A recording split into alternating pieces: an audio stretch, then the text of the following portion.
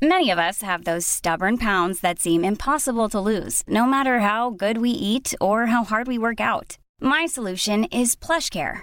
PlushCare is a leading telehealth provider with doctors who are there for you day and night to partner with you in your weight loss journey. They can prescribe FDA-approved weight loss medications like Wegovy and Zepbound for those who qualify. Plus, they accept most insurance plans. To get started, visit plushcare.com/weightloss. That's plushcare.com/weightloss. Quality sleep is essential. That's why the Sleep Number Smart Bed is designed for your ever-evolving sleep needs. Need a bed that's firmer or softer on either side? Helps you sleep at a comfortable temperature? Sleep Number Smart Beds let you individualize your comfort, so you sleep better together. J.D. Power ranks Sleep Number number 1 in customer satisfaction with mattresses purchased in-store. And now, save 40% on the Sleep Number Limited Edition Smart Bed for a limited time. For J.D. Power 2023 award information, visit jdpower.com/awards. Only at Sleep Number stores or sleepnumber.com.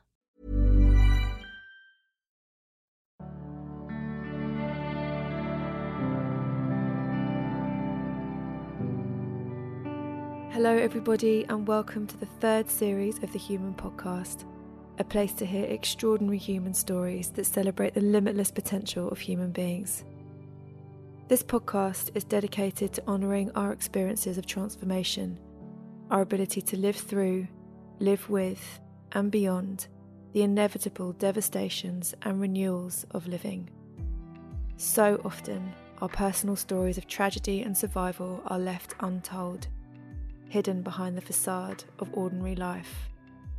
Human has been created to make them more seen, more heard, and more celebrated, because I believe within them we can all feel more connected to our shared humanity.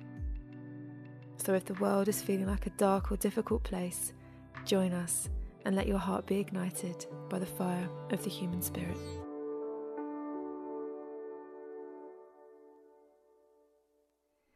I've actually got goosebumps before I've even started your introduction, Deborah, but my goodness, how lucky are we today to have some time with, and I say this in a very literal sense, the truly sensational Deborah James. I always say that to you, Deborah, when I write a comment under your post, but you're just a sensation.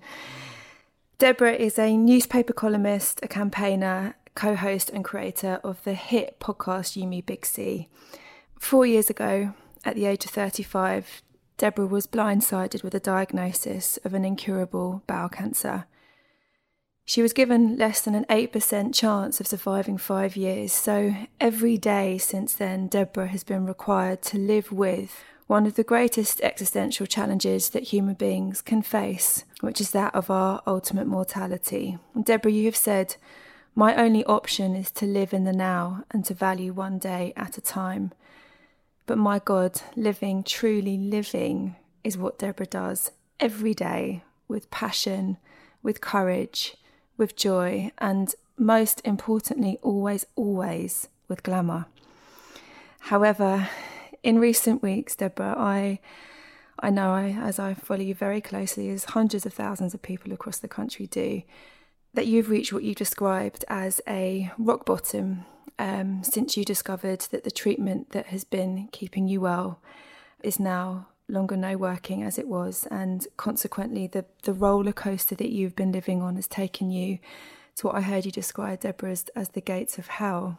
So we're meeting today at a point when I know you are very, very much in an eye of a storm, and so I just wanted to start, Deborah, by just saying thank you for taking this time to be with us, and how, I mean, it's truly breathtaking to think that, you know, with everything going on, you're here with us. So just before we say anything else, just thank you, and I hope you know what it means to me, what it means to our listeners to have this time with you. So, I mean, before we start with anything else, just how are you today? Oh, thank you. Well, thank you for having me, Jess. I think we probably should say that originally we were going to record this, and then I think I texted you and said, I can't, I'm in liver failure. And that was probably a couple of months ago when it all I kind of fell off a cliff. So I'm approaching actually 5 years of living with cancer. And I never really knew what would happen around 5 years. I never really thought beyond it, mainly because I didn't think I would make 5 years. But recently, like, the desire to make 5 years has become ever more burning, I suppose, because it seems ever more fragile in order to reach that. So yeah, things recently haven't been great. I'm going to be really honest with you. I'm just not very well at the moment. The treatment that I have been on for years was always going to stop working at one point. And my only option, I mean, I'm very pleased that I had the option on the table when we got my liver back working. So unfortunately, my liver started to fail, and I was rushed in for an emergency bile duct stent, which is scary in itself, actually, because I kept on saying, I remember now, like I was describing to my sister-in-law the other day, I kept on saying, I was asking, what happens if it doesn't work? And they didn't tell me, but at the same time, they just said, we think it's going to work. We think it's going to be okay. And I kept on saying, but what happens if it doesn't? And then the comment was, so people will die quite quickly from liver failure. And I remember just kind of thinking, okay, it's going to work. It's going to work. It's going to work. But I didn't quite realize how scary that was. And then I have been back on chemotherapy for the last kind of 6 or 7 weeks now, which is essentially 3 cycles. I've had hundreds of cycles of treatment. I've actually lost count. It sounds really weird to say that, but I think I'm over 100 cycles maybe of chemo or targeted therapy in some capacity.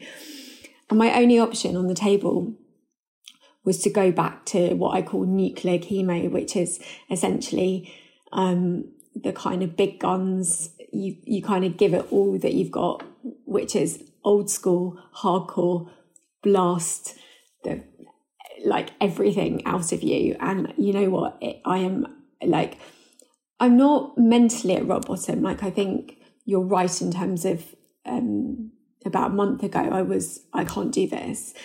Funny enough, I'm like, okay, I need to give it a go. And actually being away recently has given me a bit of a fire to kind of just give it a go. The thing that I'm more scared of is actually whether or not it's working. I'm not feeling that great. To be honest, I don't know whether that's the cancer, the chemo, just generally my body after 5 years just saying, you know what, Debs, I've had enough.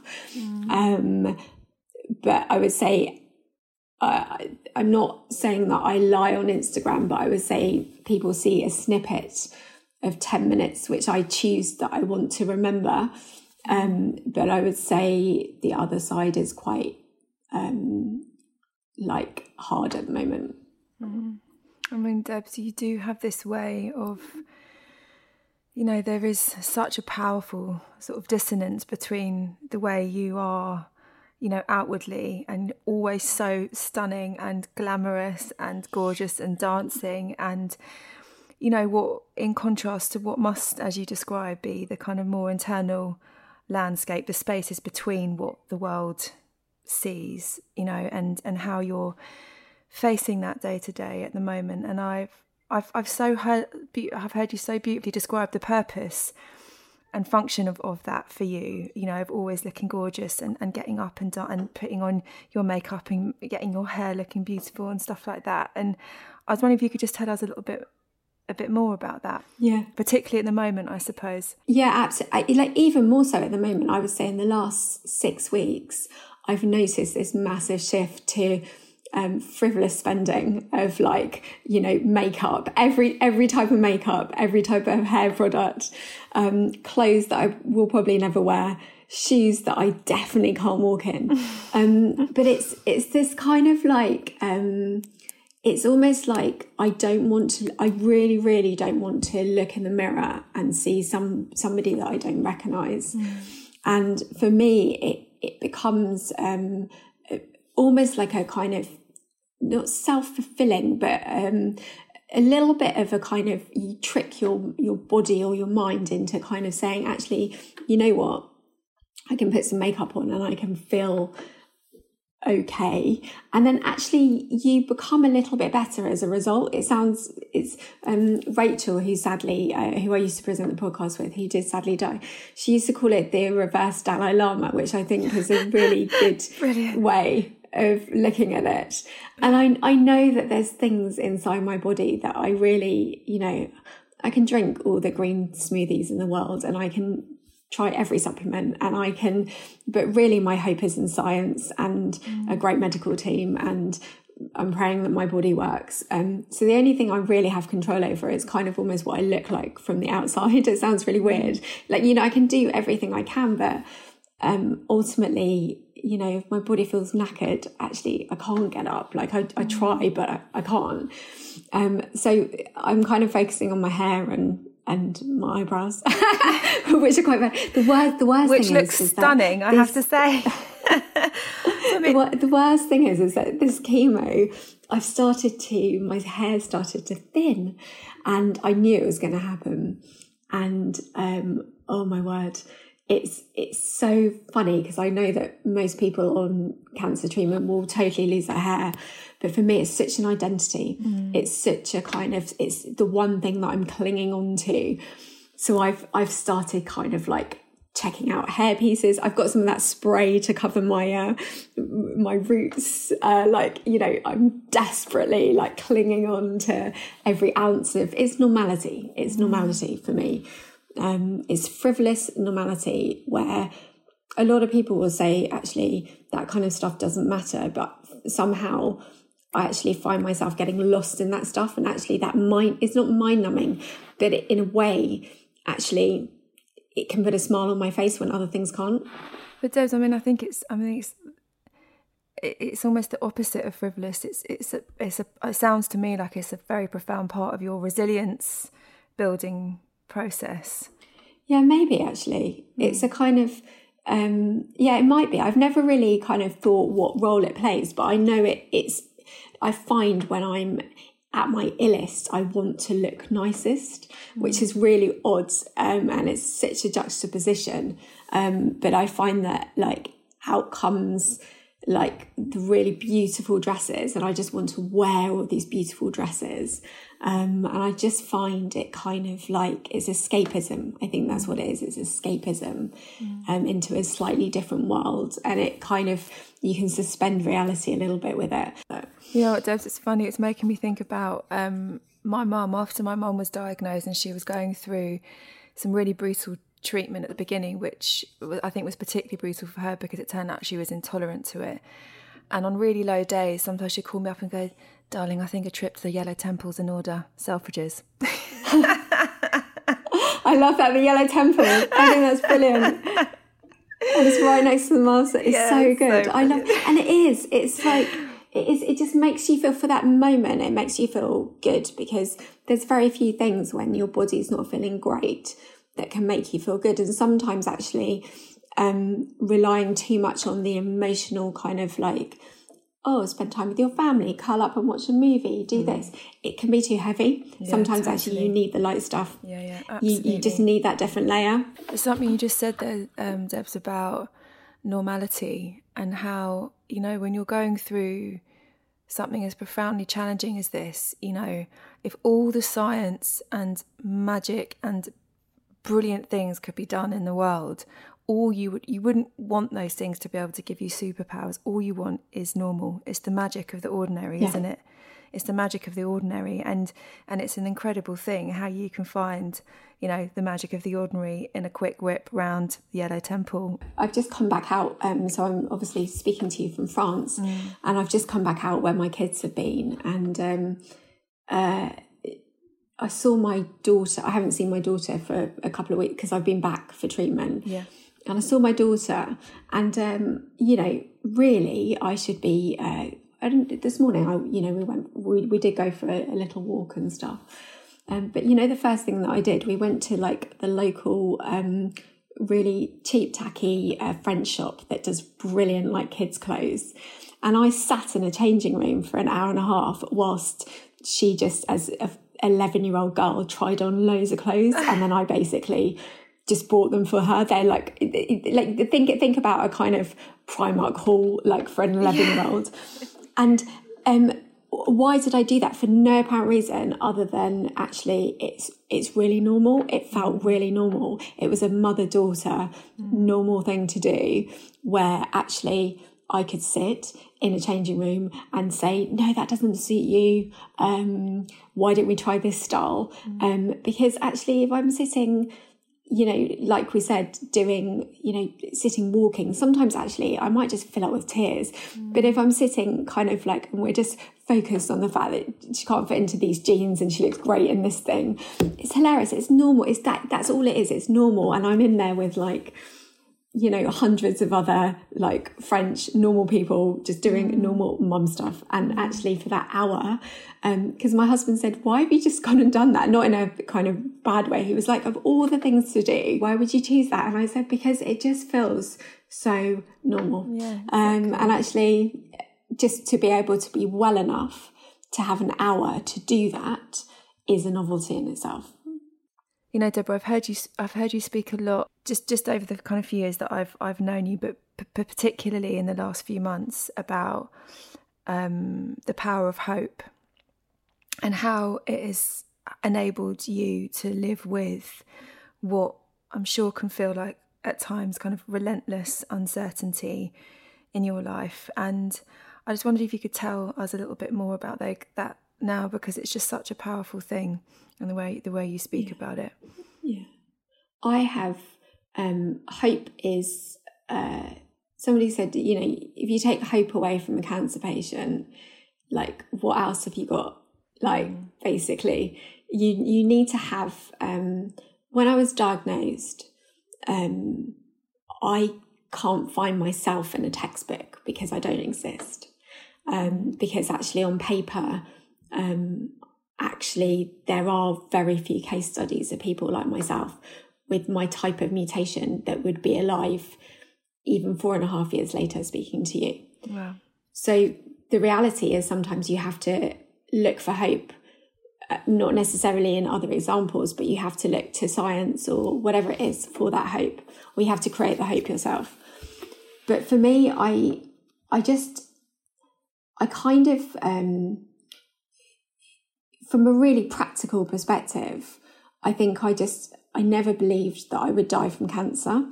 I think the last 6 months has been a little bit more kind of, I've held a mirror up to that a little bit closer, I would say. But I think when I was first diagnosed, I just never believed it. I always kind of believed that I could be the outlier. I kind of figured, well, if I was the outlier to get cancer, then why can't I be the outlier to survive it, if you want to say that.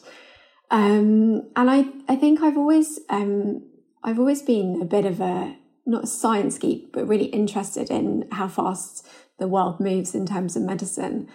And the thing that I took hope from almost actually within 6 months of diagnosis, and it was, to be honest with you, it's probably the thing that's kept me going until really recently, until those drugs stopped working, was the fact that almost from day one, I had researched probably, to the point of, I was going a little bit mad, to be honest with you. And I always advise people don't Google. And then at the same time, I'm kind of like, actually, no, you know what? It allowed me to take control of my situation.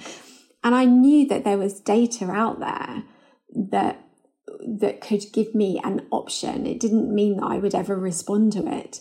But if the data came through for some drugs that, could be available, I knew that on the horizon, there was something for my type of mutation that was proving at least interesting.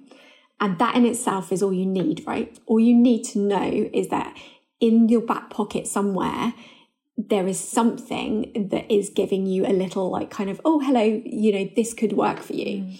And funny enough, that got me through the first year of chemo, because I kept on thinking, and I did respond to chemo, it's the chemo that I'm now back on, but it kind of got me through the idea of there might be something else, there might be something else. And not that you want to ever use that, but it's just that idea of you want to know that you haven't left a stone unturned. And I think you've said this before, right? if I die, and I think, forgive me, but I think your mum was the same, right? You just want to know that there's no stone left unturned that you haven't looked at. And that's how I still feel now. And funny enough, that gave me that hope of, it was just positive data that had come through about some drugs that I then eventually had access to through something called compassionate use, which you know all about. And that in itself gave me hope, because it gave me that kind of option. It was just that option of like, oh my word, okay, the data's good, like, let's give it a go. The thing that scares me right now is I haven't found, and I trust my oncologist, but there's not an obvious another stone that I can cling on to right now. And I think that is really quite a scary place to be. It doesn't mean that I've lost hope. I would say that my hope has wobbled a little bit when you realise that you really are quite up against it. And I would say that has definitely unnerved me. But until that point, I would say hope was absolutely ridden on the wings of science. I mean, Debs, it's interesting because I mean, hearing you say that, I mean, I wonder then, you know, what you feel the kind of the relationship or the sort of tension is between hope and acceptance, or, you know, are the two states at the opposite end of a spectrum, or can hope and acceptance coexist? And if so, what does that look like? I think I almost got to that point last month where something happened that I never thought would happen, which is not that there's not an option on the table. Like, whilst my chemotherapy, you know, is brutal, to be really honest with you, but it is an option and people would kill for that option. When my liver started failing, that wasn't an option because my body couldn't take it. And I never realised, actually, having it removed from the table and not having anything, how scary that can be. You know, there's no drug in the world. I can't, even if there was a clinical trial, it doesn't matter. If my body actually fails, what can I can't do anything about it.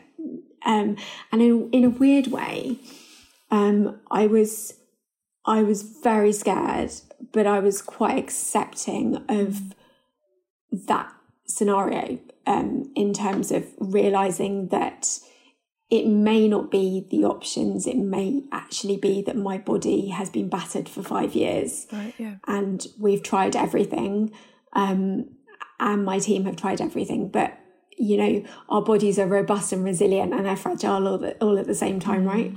And, like, in a way, it was heartbreaking, but yes, I was quite accepting of it. I would say the challenge is it's not that they sit on opposite ends of the spectrum, but they can kind of conflict each other sometimes, in that I want to dream and have hope that this chemo is going to work, I'm then going to find a new drug, that I'm going to carry on. And then all at the same time, I wake up in pain and my body's not working and I feel knackered, and it's that kind of, that's the reality. And so it's kind of like, it's where, how much do you kid yourself versus accept where you are, and then kind of try and not make the most, sounds awful, but accept the situation that you're in. And I suppose accept the life that brings. The thing that's quite heartbreaking is watching your body demise. So the thing that's really heartbreaking is watching, I'm normally a very fit, athletic person, and I'm trying to rebuild my body and it just doesn't want to play ball. And that is really heartbreaking. Like today, I actually, we went for a walk this morning, and it's the first time that I've walked further than a couple of K in months. So we actually walked 5K. Everything hurts. Being really honest with you, I don't know, I'll probably crash and sleep later as a result. But I think in a way, it gives me hope. I'm like, yay, I just walked 5K. This is brilliant. And in the other way, I'm like, am I dying? Basically, it's really hard. I don't have an answer to it. It's one moment at a time, isn't it? And as you are the living testament to, sometimes one moment to a time is the road to much, much more happy, happy, well life and living, and my two little girls, and you probably know about this, having a daughter as well and a son, but definitely my little girls are obsessed with Frozen, and so I've watched Frozen many, many times, and particularly Frozen 2, and there are some very profound lines in Frozen 2, and there's one point at which Anna says, when you can't see the future, all you can do is the next right thing. And I think that is such an unbelievably profound little lesson to impart in young minds. But also, I remember hearing that at one point, a couple of years ago, when I was feeling in quite a dark place. And I thought, yeah, it's the next right thing. And that sometimes that's all we can do, That's all we can do. Yeah. And it's, at the moment, I kind of... it is like my oncologist told me this, it is always one step at a time. And I cannot envisage a future at the moment. I used to be able to, but it's so far beyond where I hope I have a future, but I know what my body is doing, and my body isn't playing ball. I mean, it could be just because I've got nuclear chemo running through me and I feel awful. And, that we don't know. But what I can do is really, because my mum said to me, but Deborah, actually, you've got to remember how ill you've been. So my liver was failing, and then I actually got sepsis. And the first cycle of chemo, which is 8 weeks ago now, I was admitted to hospital with this sepsis and I didn't leave. The second cycle, I was spiking 40-degree temperatures and I couldn't really function. And she's like, and you've just gone to Henley and Lord's and you've basically managed to function for the day, and you forget, I forget, like, my expectation of life and my expectation of normal, it's not so high, it's just normal, but I forget like how low I've been. So actually I need to kind of, I had a dream 2 months ago that I was going to make it on holiday to France, and I forget that actually I've done that.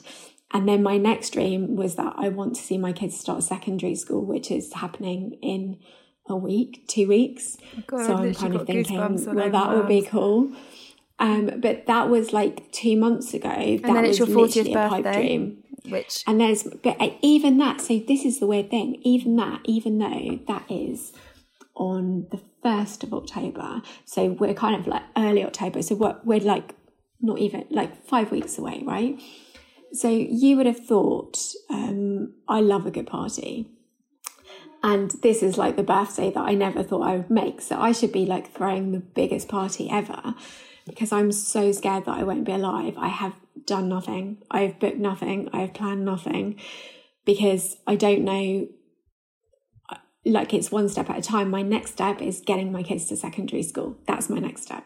And it's exactly what Anna says in Frozen. It's like, you do the next thing. So being back in France actually was, again, like, that was on the kind of like wish list of kind of, maybe I can come back and see the kids. And I forget that these were all dreams that I'm achieving, but it's kind of like, I'm nervously doing it on eggshells, wondering what happens next, and waiting for the floor to be whipped from beneath my feet, I think. But you know what, Debs, I see in you is I see somebody who reaches for what can feel like the most fragile threads, and somehow you weave them into these incredible ropes of strength, you know, that carry you through. And it's just so extraordinary to see. It really, really is. And I really hope you know what that means to so many people who have this incredibly privileged window to sort of witness this journey that you're on. And I just hope you know what that means to so many people, and the power that has in the world, you know, and how it makes other people around you who you will never even know feel stronger in their own lives. It really does. Thank you for saying that. But do you know the weirdest thing? I feel like a fraud, because I feel like I'm not faking it, but I feel like I'm so I feel like I'm only just scraping by myself. Does that make sense? I'm not kind of built of different stuff. I'm human, right? At the end of the day. And like a couple of cycles ago, I said, actually, you know what? I'm not sure I want to do this anymore. And then I kind of thought about it and I decided to carry on. And now I'm in a place where I want to carry on. And then I said to him last cycle, I said, you know, I don't think retrospectively I meant that, or maybe I meant it at the time. I said, I would like to carry on. And he said, you know what, you're just human. He said, it would be weird not to think like that. He said, it's very normal to have those feelings. Mm-hmm. He said, if you didn't think like that, I would think that you're not normal. And I think sometimes people forget that actually in order to get by on a day, actually there are wobbles, there are tears, there are moments of utter self-doubt, moments of like not believing that you have a future, like losing your hope. There's all that within the space of maybe 30 minutes in a day. And then suddenly the next half a day feels a bit better, or whatever it is. And I think it's like, I think for any of us who are just walking the tightrope of, I suppose, well, you're living on it. I call it eggshell living. You're eggshell living. It's never going to be easy, and nobody has it smashed. Does that make sense? Nobody has it sorted. Nobody is doing a better job than somebody else. And I think if somebody is, having a bad day, it's recognizing that actually that person that maybe you take hope from probably had a bad day yesterday as well, because they're also human. I love the fact that maybe my story gives hope to other people. But I also hope that they don't feel that they have to always be resilient or be positive or whatever, that they can also be normal and human at the same time. And they can cry and they can sit at 3 o'clock in the morning and watch movies and be scared and actually still get up and, go and buy lipstick and then get on with the day. I mean, Debs, what you're just describing in the most unbelievably profound way is just the human capacity to hold within ourselves the coexistence of so many wildly different states of feeling and being at the same time, and as yes, the hope and the acceptance, the fear and the serenity, the joy and the sadness, the resilience and the exhaustion, all of those things. Yeah, I think we have this amazing ability, don't we, as humans, to kind of function on so many different levels. And it's quite mind-blowing, isn't it, sometimes, how we want to just carry on, whatever that looks like. And I do, sometimes I find it amazing myself. I kind of, sometimes you go, how did I get here? I don't know how I got here. And you have to almost tap yourself on the back and be like, oh, well done you. You got dressed today. I mean, Debs, I know. I mean, can you imagine? It's. When you're ready to pop the question, the last thing you want to do is second guess the ring. At BlueNile.com, you can design a one-of-a-kind ring with the ease and convenience of shopping online. Choose your diamond and setting. When you find the one, you'll get it delivered right to your door. Go to BlueNile.com and use promo code LISTEN to get $50 off your purchase of $500 or more. That's code LISTEN at BlueNile.com for $50 off your purchase. BlueNile.com, code LISTEN. There's never been a faster or easier way to start your weight loss journey than with PlushCare. PlushCare accepts most insurance plans and gives you online access to board-certified physicians who can prescribe FDA-approved weight loss medications like Wegovy and Zepbound for those who qualify. Take charge of your health and speak with a board-certified physician about a weight loss plan that's right for you. Get started today at plushcare.com/weight loss. That's plushcare.com/weight loss. plushcare.com/weight loss. Many of us have those stubborn pounds that seem impossible to lose, no matter how good we eat or how hard we work out. My solution is PlushCare. PlushCare is a leading telehealth provider with doctors who are there for you day and night to partner with you in your weight loss journey. They can prescribe FDA-approved weight loss medications like Wegovy and Zepbound for those who qualify. Plus, they accept most insurance plans. To get started, visit plushcare.com/weight loss. That's plushcare.com/weight loss. You think about what, the younger versions of ourselves would think if they saw us now, saw yourself now. I mean, I think, the 20-year-old you would be pretty bloody proud of the nearly 40-year-old you. Yeah, I think they would. I think the 20-year-old me would be, I just want to I don't want to thump the 20-year-old me, but I want to be like, oh my God, you worried about really frivolous stuff. It's all relative, isn't it? But it's just the idea of actually, when you're worrying about life or death, everything else gets put into perspective. And I wasted a lot of energy on anxiety, just funny enough, ironically, thinking that I was going to die from I had massive health anxieties for many years, which is, what then ended up happening with me, which I think is, it's totally ironic really, isn't it? But I would love to kind of just go and say, just be a bit freer, at 20, and just, throw caution to the wind a little bit more. But hindsight's a very good thing, isn't it? Debs, just a few minutes ago, you mentioned your mum, your absolutely gorgeous mum.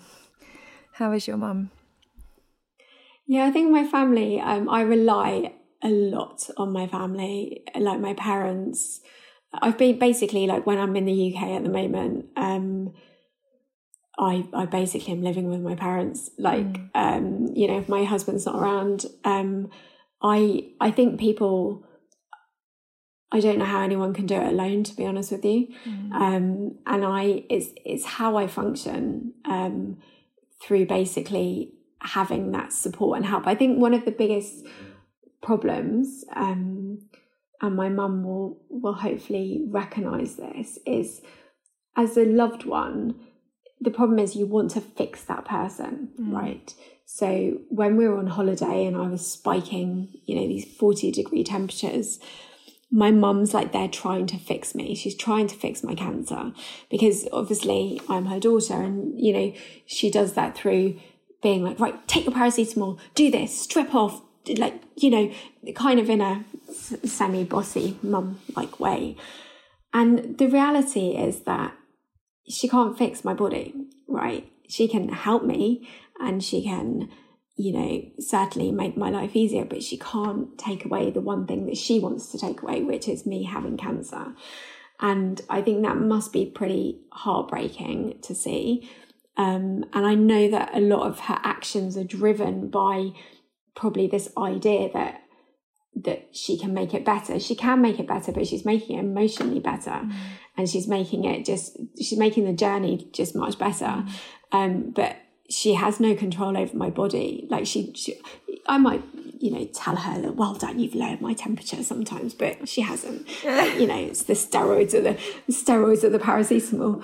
And I think that must be really heartbreaking as a partner, as a carer, as a loved one to somebody who isn't very well, to see their demise and feel totally helpless, or to want to try to take control in that situation and not be able to. you know, I have no idea what it's like on the other side. No idea. I'm sure it must be as awful as it is on my side, actually, to be honest with you. Mm. And how are your little ones doing? I think, I was saying to my husband, actually, they have this amazing ability to compartmentalise, like, what is actually going on and then just get on with life. And I think kids, I know this from teaching kids, but kids are really resilient. And the kids will be okay. Like, whatever happens to me, whether I'm here or not, the kids will be okay. And funny enough, I think I've come to that conclusion myself. I probably don't even need anybody to tell me that they're going to be okay. They're going to be okay because they have people around them that love them. They have a great support network. And I hope that I've kind of, you know, badgered into them the idea that if I die, you can't blame my death for anything that happens in your life. And I think, you know, it's just the idea that anybody who is facing a serious illness and doesn't know whether they're going to be around and they've got kids, if you can't change the situation, the only reassurance you want to know is that they're going to be okay. And the reality is that they will be okay if you tell them that they're going to be okay. If you leave this world by saying, actually, guys, you're going to be fine without mummy. And if you tell everybody around them that they're going to be okay, you know what they are. If you leave, this is my view. I don't know how accurate this is, but this is my view. If I kind of leave them going, guys, you're not going to survive without your mum, like, come on, then actually maybe they won't. And so actually the best thing I can do is to tell them that they're going to be okay, because they are, and they will be. Well, darling, I think with you as their mummy, I think they are absolutely going to be okay. Oh, I really do. Oh, I hope so. Now, Debs, listen, as we come to the end of our time together, I just want to ask you, what does courage feel like? Facing your biggest fears and being utterly shit scared, and doing it anyway. I think, but sometimes because you have no choice, like, and I think courage isn't something because you've kind of gone, yeah, I can do this, I'm absolutely fine. Courage is something that we're forced into, and we're forced into face, whether we like it or not. And people say, oh, we're really brave and we're really inspiring, but the reality is that we don't have another choice. And so courage is kind of facing it and knowing that you're scared and doing it anyway, I think. Absolutely. And so, Deborah, our last question before we finish. So, if there was anyone in the world, living or also someone who may have already died, who you would want to be proud of you, who would that be? Oh, that's a great question. That is such a good question.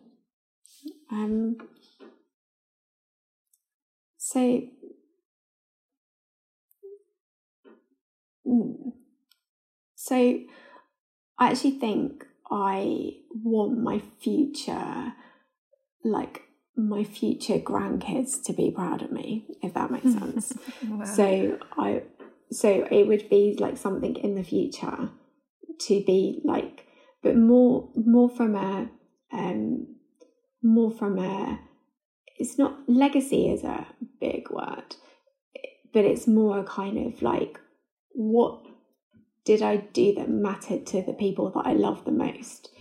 So whether that is pass on a love of shoes to my daughter, whatever, whether that is something slightly more profound in terms of, actually, did you know that my grandmother, she was on this trial, and actually as a result, loads of other people now get treated for cancer in this particular way. Like that for me, like, even for me, actually knowing that the drugs that I was on, because I was the case study, it then got approved on the NHS for other people. That makes me very proud, actually. Incredible. So absolutely incredible. For me, for me, that's a huge thing. It's not an achievement that I've done, but it's something that I've been part of, that I feel very proud to be part of. So, Deborah James, coming to the end of this absolutely unbelievably precious and special time together in true human form, we are going to play out with a song that we're going to dedicate to your episode. So please tell us what the song is going to be and why. Okay, so I'm hoping you will appreciate this because you did mention Frozen. So I am an absolute musical lover. Like, I love musicals. For me, musicals lift me up. They make me feel alive. Now, the song is Defying Gravity in Wicked, okay? It's the first song that came to my head. The reason is because I feel like just being alive, I'm defying gravity, basically. And I listen to that song, I dance around to that song, me and my kids dance to that song, and it is literally... being alive is defying gravity in my situation. So that is the song that I picked. That's one of the most profound answers to this question I think we've ever had in a nutshell. Oh, Debs, just thank you for everything that you are and for everything that you do and for spending this time with us. Honestly, I'll remember it forever. Thank you. And so no problem. Thank you so much for having me. So to play us out, here we have it. Defying Gravity in Very Glorious Wicked. Instead of flying off the handle, I hope you're happy. I hope you're happy now. I hope you're happy how you hurt your cause forever. I hope you think you're clever. I hope you're happy. I hope you're happy too. I hope you're proud how you would grovel in submission to feed your own ambition. So though I can't imagine how, I hope you're happy right now. Elfie, listen to me. Just say you're sorry. You can still be with the wizard. What you've worked and waited for, you can have all you ever wanted. I know, but I don't want it. No, I can't want it anymore.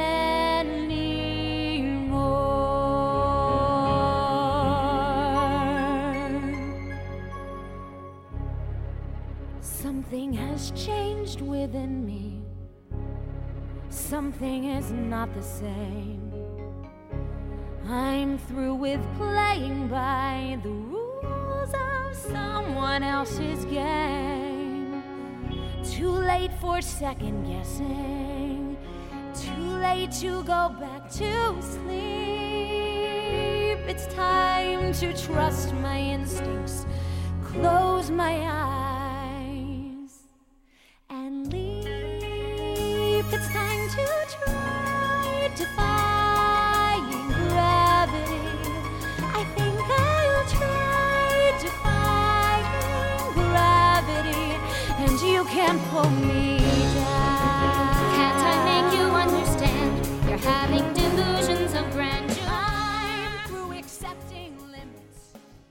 Thank you all so much for listening. If you'd like to rate, review and subscribe to us on your podcast app, then please do. And you know the score, 5 stars, please. If you'd like to come and say hello on Instagram, then you can find me and all things human podcast related at This Is Jess Mills. This podcast was created and hosted by me, Jess Mills, with creative co-production by Bonnie Tideman and produced by Joel Porter at ...